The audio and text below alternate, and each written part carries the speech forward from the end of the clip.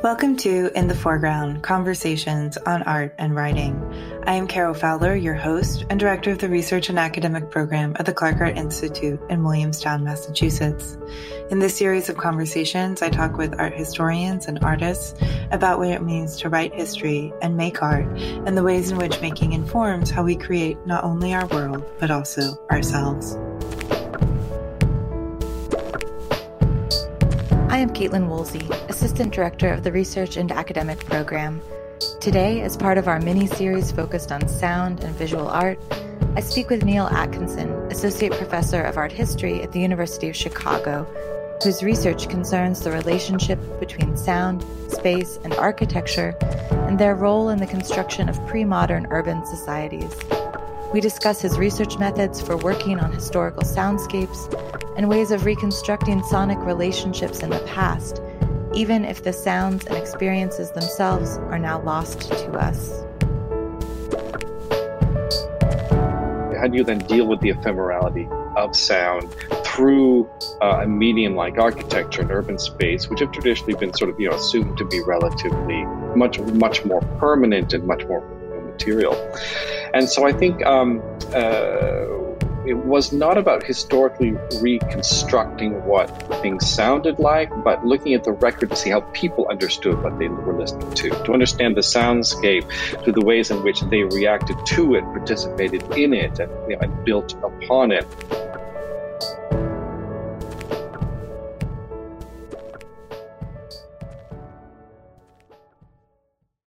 It's a pleasure to have the chance to speak with you a little bit about your work and your experiences.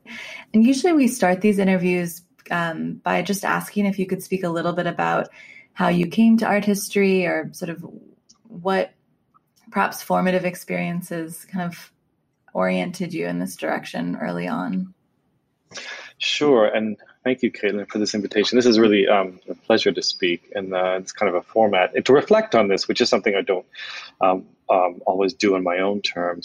I mean, in terms of how I found art history, it's I guess it goes back to high school for me. I had an excellent art teacher in high school.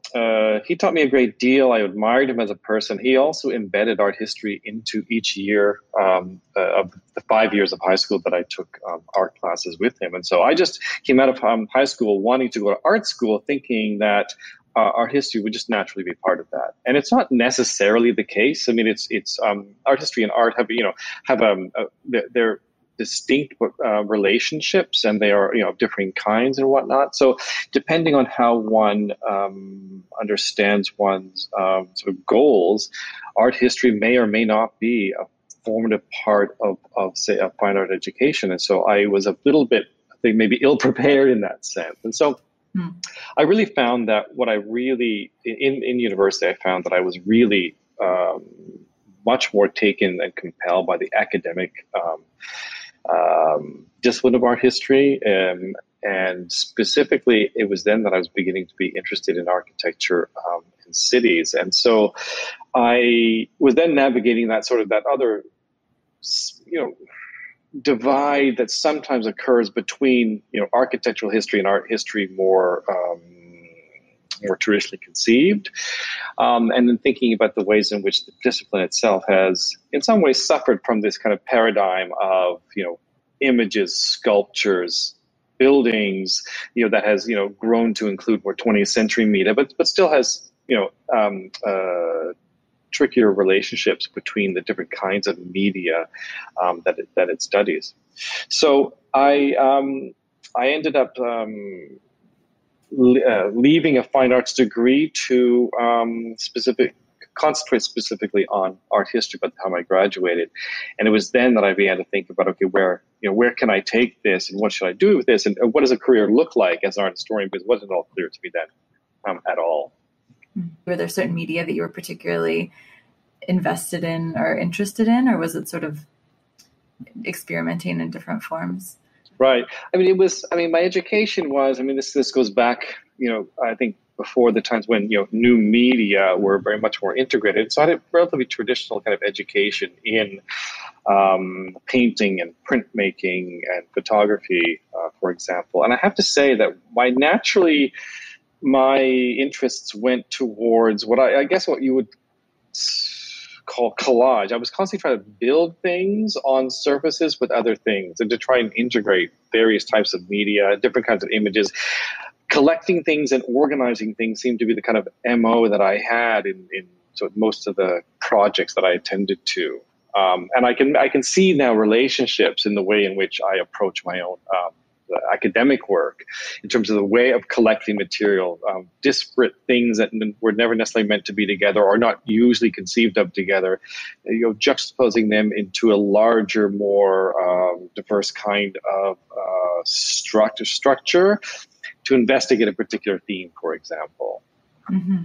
Once you realize that the questions that art history might allow you to ask, or that those, or architectural history, that those questions were more the direction you wanted to go, kind of what were there formative teachers or exhibitions or texts or thinkers that really kind of shaped your early thinking at that time? Mm-hmm. Yeah, I think I was really stimulated by a group of they were early scholars. I was studying in Montreal.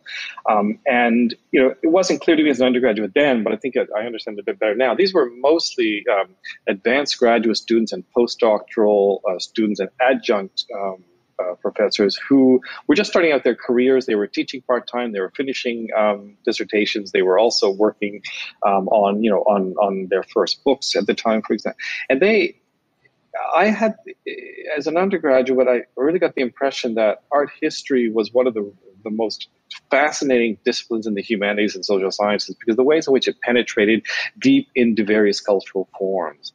And so this, I guess, was a whole generation of scholars who were teaching me to understand how to read text. For example, I had a whole course on Immanuel Kant, taught by a professor who is both a philosopher and an art historian, and that has sort of been a lasting foundation in terms of me understanding the legacy and the heritage of especially the Western canon since the Enlightenment, and the relationship between understanding Kant's philosophy as it pertains to art history. And as well, I had a course that I was allowed into as an undergraduate, which was mainly master's and PhD students from all universities in around Montreal, both French and English. And the course was called The Wounds of Representation. And it took this concept or this idea of the wound of something of damage, whether that be bodily, whether that be materially or whatnot, and took that as a way to explore art history across time and space in ways that I remember coming home from that class and remember literally running from the campus to my apartment because I was so blown away by what the stuff that had been discussed in that class. I thought that anything would be possible in this discipline. Mm-hmm. And I ended up doing a project on a Montreal artist whose name escapes me for the moment, but I was looking back at the Tuesday lectures of a French psychologist who was treating women for hysteria, this invented disease, right? That and the ways in which he became a manipulator of bodies, and her work was really sort of trying to deconstruct, right, this patriarchal discourse, right, that was both animating, but also wounding the female body through real surgical procedures based on this fictitious idea about what a certain disease was that was constructed literally in the medical theater. And the work was really itself was fascinating to me, but then applying this concept of the wound, the wounded body, was a way into art history in which I thought taking these kinds of themes can really allow you to bring disparate discourses and objects and people together into, I think, into a kind and to allow you to assemble a project, which is so much more than the sum of its parts, and is art historical because you're beginning with art historical principles, but involves so many things that come from outside the discipline. So that course was really, really formative and sort of, I think, in transforming my thinking about what it was possible to do historically with our history. And I think I took that with me because it was long time dormant as I went through my master's degree and then finally back to my PhD, where I think I finally was able to sort of put that education at that moment into practice. And do you feel like that sort of emphasis as well on textual analysis or textual evidence is a part of the process as much as sort of, maps or visual representation or residual objects? Is that something that you feel like has really informed the way that you approach kind of art historical evidence or objects or pictures? You mean this literary basis? Yeah, I think it has. I mean, I did double major originally in literature and art history. I was very much interested in literature throughout my academic career, but I also think that it was trying to understand text always as a literary phenomenon. In other words, my idea was to get rid of the distinction between what is a documentary text and what's a literary text, or to at least blur that distinction, right? So that one could see the ways in which both were dealing with similar kinds of issues, were often written within the same kind of idiom or understanding of the world around them, for example, and that they all needed to be interpreted, and that one was not simply giving information. And one was not simply creating an aesthetic object, but that they were often using the rhetoric of language to both facilitate and to obfuscate information as well. And so, it became really, really important for me to be able to develop a way to take literary texts and use them historically, not to prove things or necessarily, but to show by them through the way in which they construct, a world and the way in which they relate to their world, that they can become objects you could juxtapose to spaces, to people, to buildings, to images, and that kind of thing in an art historical project. You mentioned before kind of growing interest in cities. What was that, the sort of juncture in which a more in-depth focus on architectural history and urban space and environments kind of took root? Or how would you trace that kind of aspect of your formation? Yeah, I think that interest, came, I'm sure, like for many other people, with studies in architecture and urbanism at the undergraduate level that continued at the master's level, where I became really fascinated at first with the way in which architects, engineers, and planners were constructing worlds, right? And they were, the excitement about developing new worlds and the kind of utopian thinking of late 19th, early 20th century works, and then ultimately the critique of the massive failure of this kind of top-down planning modes of social engineering new worlds had always fascinated me as well. And I think that what led me to thinking about this both antagonistic but productive relationship between efforts to from the top to reform, replan, and redevelop urban spaces and cities and urban culture versus the kinds of resistances and sort of local autonomies and design efforts at the local scale. Like, I was always been interested at the local street level community as their own urban planner and urban designers, and the constructors, the way in which they organize their world according to their needs.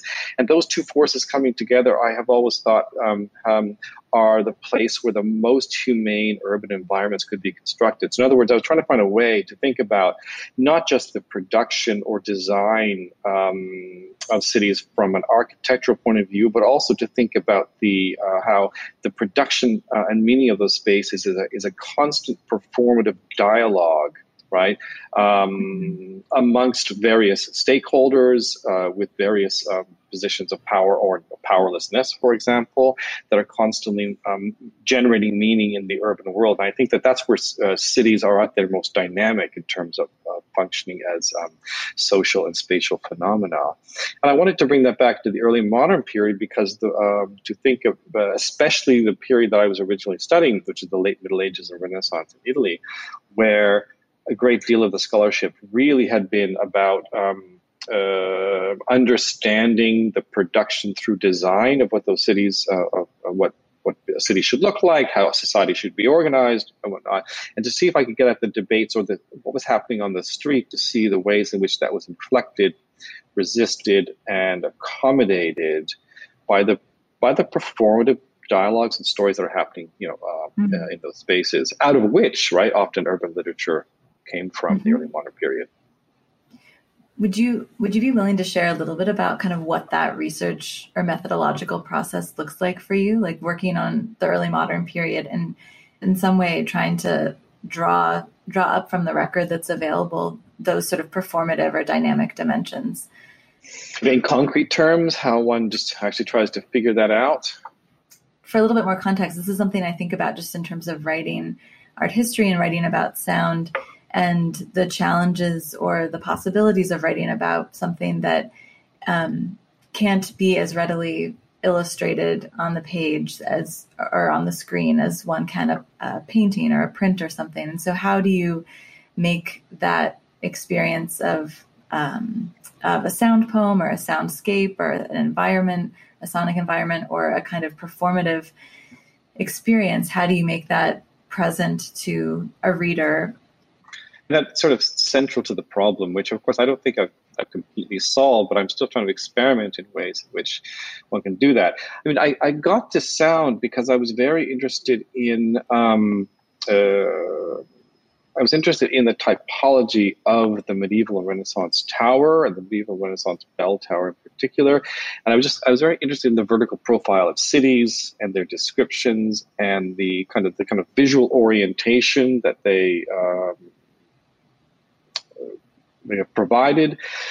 And it became very, very quickly apparent that this was very much an acoustic was becoming an acoustic project. That people were less talking about what towers looked like and more about how they sounded and more about how their city sounded. That led me very, very quickly into that whole project on bell towers and the relation between official and unofficial soundscapes. But it became very clear that here was a moment in which my visual discipline had been, missing out on a great deal of what architecture and space were, how they were communicating meaning, and through which societies were deriving their identities through the acoustic dimensions of this architecture. So we normally study it as a silent object. So yeah, of course, as you point out, the problem is how do you then deal with the ephemerality of sound through a medium like architecture and urban space, which have traditionally been sort of assumed to be relatively much more permanent and much more material. And so I think it was not about historically reconstructing what things sounded like, but looking at the record to see how people understood what they were listening to understand the soundscape, to the ways in which they reacted to it, participated in it, and built upon it. And so by looking at, and this is where I think where literature comes in a way. So there are legislative and diaristic and accounting sources versus the literary canon as well, in which I was continually looking at the way in which people talked about cities and urban spaces and navigating and negotiating, and constantly coming up with the ways in which they were listening to how their spaces spoke to them. And so by drawing all of these threads together, so that one's the literary creative space of literature, right? The kind of more disciplinary and political spaces of government legislation, and and records of moments of crises when this suddenly you had to listen very carefully to what was going on, or things could go incredibly wrong. So that people's ears were much more attuned, or they were more explicit about how their ears were attuned at particular moments. And then it was a matter of how do you give this a certain kind of form, right? So, and the way in which people talk about it. So it was trying to think about the ways in which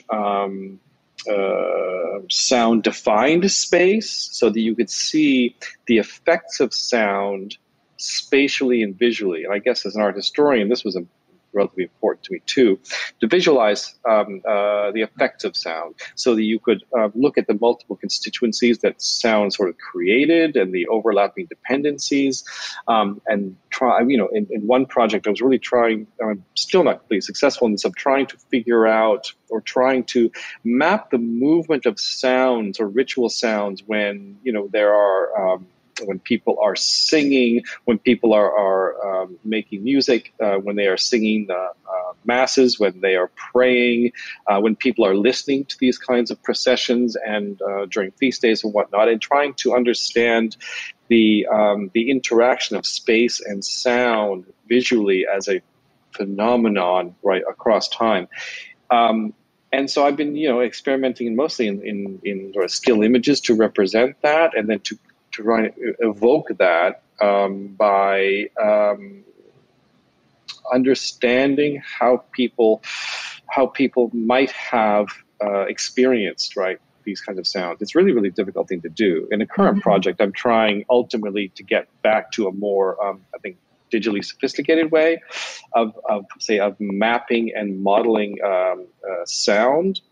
And I can talk about that a little bit, but that's a long-term project. I don't know how far off it'll be, and I'm not even sure if it's going to be successful, but it's definitely worth a try. I mean, do you spend a lot of time in archives, or is it more a matter of figuring out how to surface the information in these kind of, digital or still image visualizations? Mm-hmm. Yeah, I mean, I did, and the archival component it's a bit tricky with this kind of a project, but I have found and continue to find that legislative sources, so statutes, that was a big part of the book that I wrote, as well as personal writings, tend to be really, really evocative and rich. And when you're working in the archive, although you imagine it as this sort of lone consultation with these impenetrable documents that you're trying to get through, not only learning how to read the actual script and then figuring out what the document's trying to say, and then learning about what the authors are trying to do, for example. Beyond that, there's also a culture of the archive, which I think is important too, so that you are constantly talking to other people about what they're finding, right? And that the archive is a kind of collective project of of tips and ways of approaching texts, and the archive in the way it's organized. In my experience, has been in the Italian mode, where you have a kind of an institutional and organization where documents for an institution will tend to then facilitate projects about a certain institution, right? And you could do cross-institutional comparison and whatnot as well. However, the project I had, right, which was this theme that I'm bringing of sound, meant that I had to read documents and literally scan for keywords that were in my head that I became more and more important. So I would recognize them and I'd be able to categorize them. And so it was about, it's about really the long-term, often serendipitous way of just looking at possible sources and then extracting from them the kinds of things that could be useful for a project, say, on sound, and what that would look like, and then assembling that at the end. So I don't think this kind of a project can only be archival, although I think it needs that component to really to get at the really the detailed and interconnected ways in which sound permeates, right, both familial, institutional, professional, legal, or religious communities. But I think that's why I was also looking at literary sources like the Decameron, Boccaccio's Decameron, which is really, really important for that early project, because they help you to interpret those the more personal, say, writings of people who are ultimately the readers of this text, right? So because so that their concerns are similar to the concerns, and in fact, that they are kind of at least readers or interlocutors with these literary texts, and so that they would have an understanding of what the agendas are, and it also and you also have, of course, the spatial record, the actual material record of certain buildings and spaces that you can incorporate that into, and so ultimately, what will be trying to do is this would be my dream, is to really embed the literary, the documentary sources into the spaces themselves, and that's where the digital project sort of comes in. That was ultimately the dream, so that one could see and one could and read and sort of and think about the sources, right, connected to a particular place that were part of building up this larger soundscape. I'd love to hear you speak a little bit more about that project. I know it's ongoing. It has several different trajectories at the moment, and not all of them are specifically about sound, but they are, because I'm still very interested at the core about the bodily experience of urban space and architecture, and I think that sound is one of those that has a particular kind of imprint, but I think that there are also other, I think, really productive ways of using or through the body that you can understand, I think, space historically. And so, I mean, inevitably, when I was talking about sound and architecture in the past, people would say, "Well, how come there are no sounds in your that this is except for the sound of my own voice, this is a completely silent presentation of the material." And yes, it was, and I think that was partly because I was trained as an art and architectural historian, so. But also partly as a kind of resistance to what I felt was not what the project was about, and that was kind of historical immersive reconstruction, which I thought was impossible, not particularly, could not really be genuine. It would be a little bit disingenuous, even if it were spectacular. And to really try to make the case for that. This is a silent world to us now. We can only evoke it in fragmentary ways and in indirect ways. And the minute you introduce sound, then that for me at the time, that would sort of cause then one to imagine a direct relationship between the past and sound that I was not trying to get at.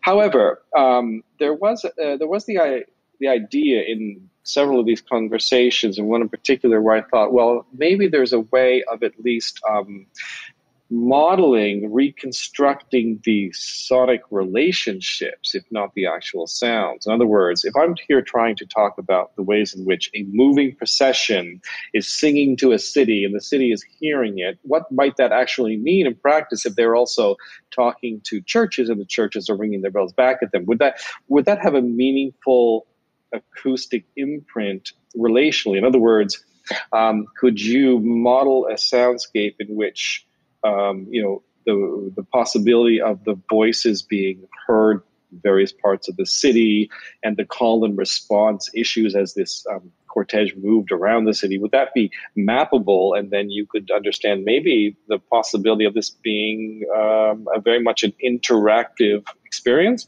or not so much.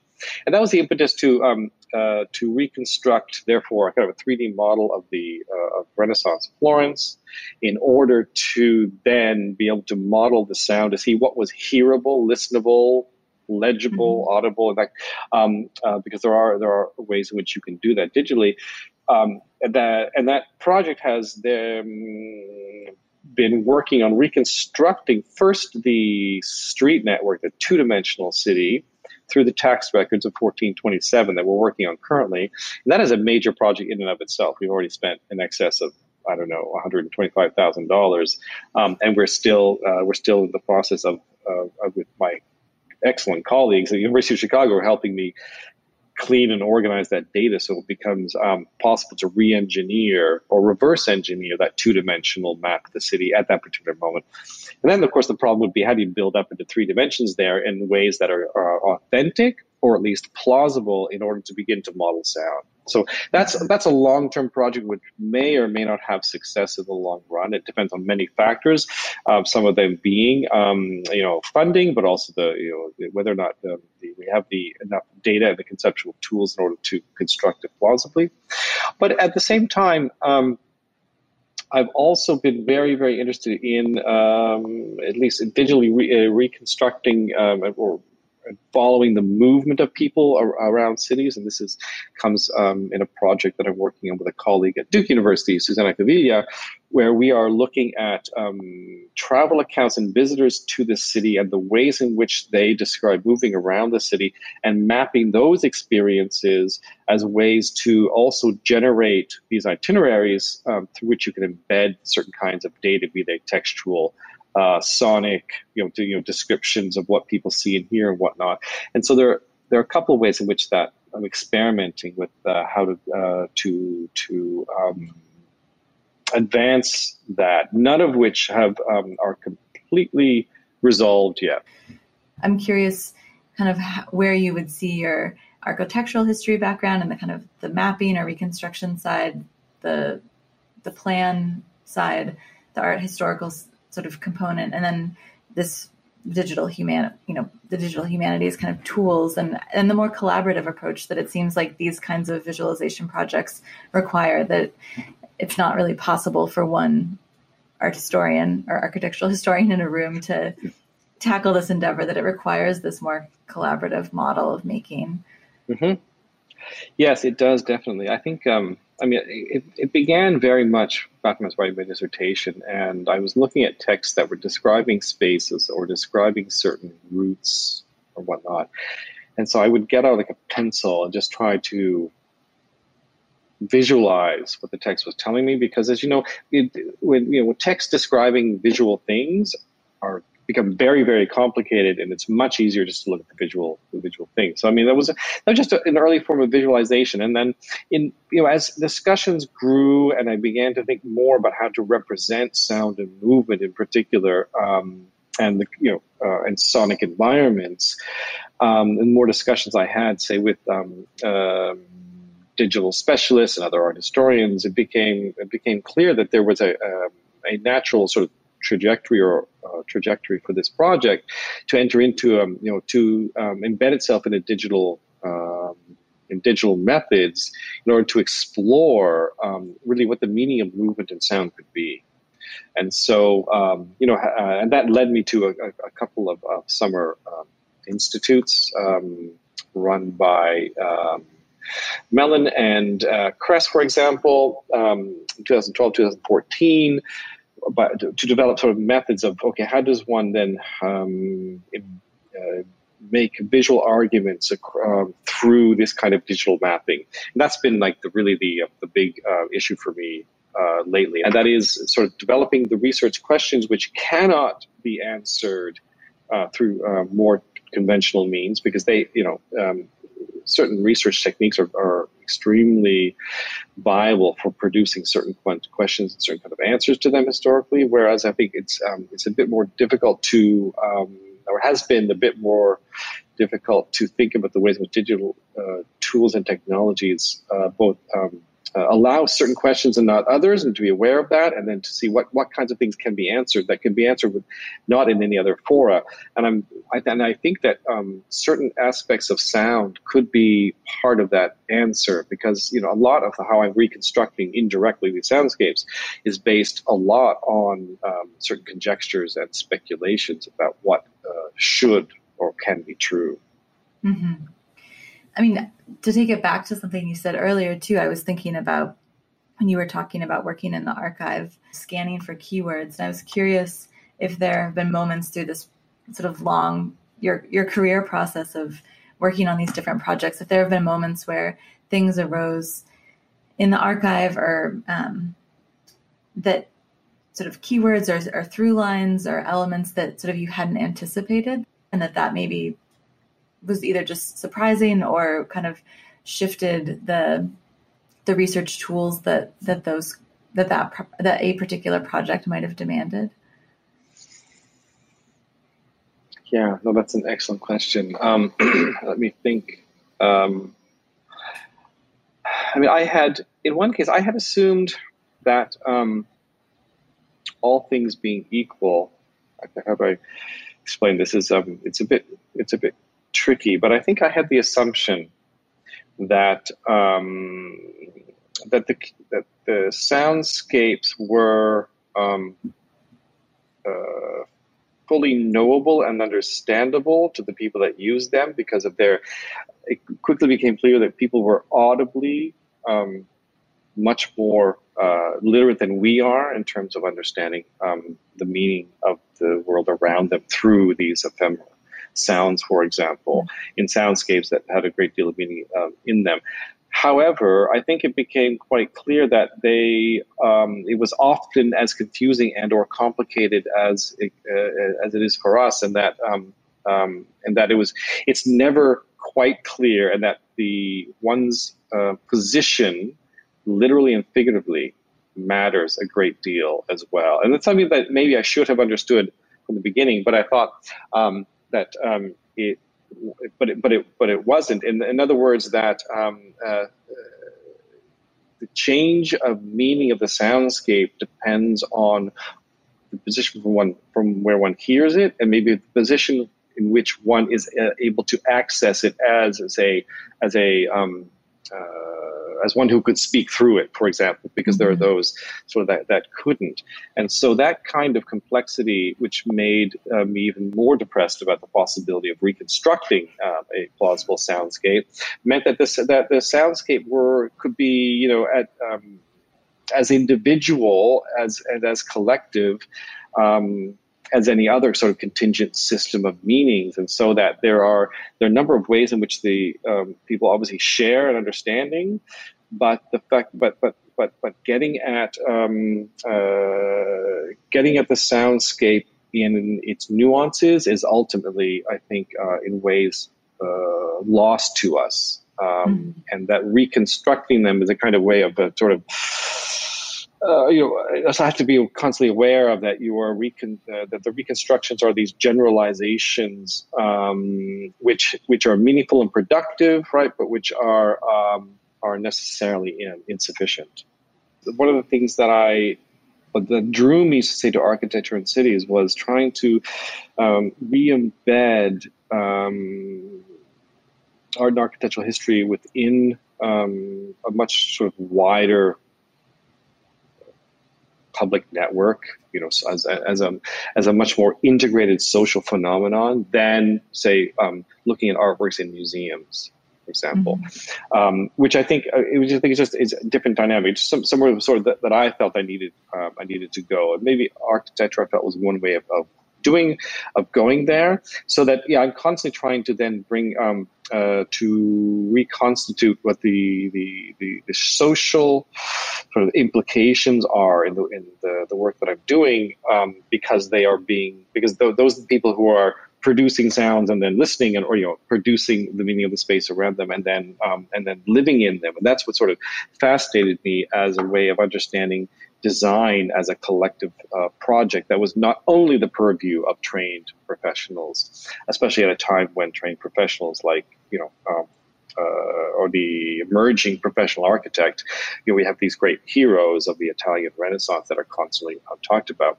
And so, but it was sort of only at moments of rupture or disruption or something like that where the soundscape sort of came into being as a historical phenomenon through documents.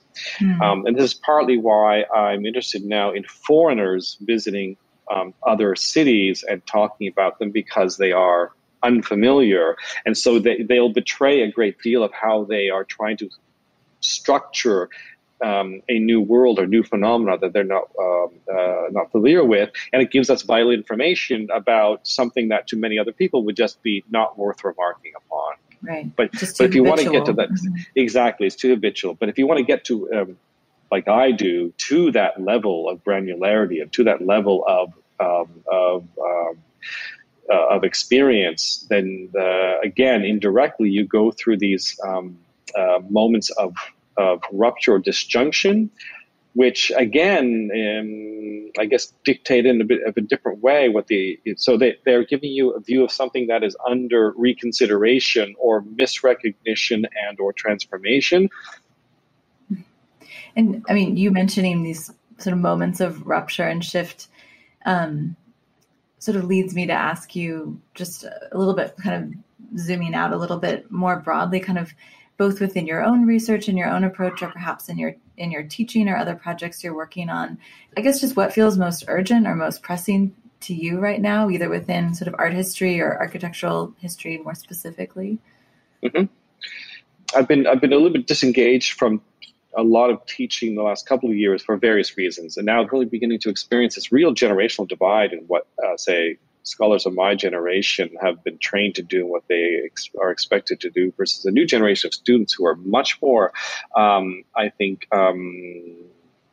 they're much more involved, I think, in the larger structures of power and politics and whatnot. They have a different kind of sense of what constitutes, say, knowledge about certain things, and what constitutes the various ways in which you go about interacting with the world.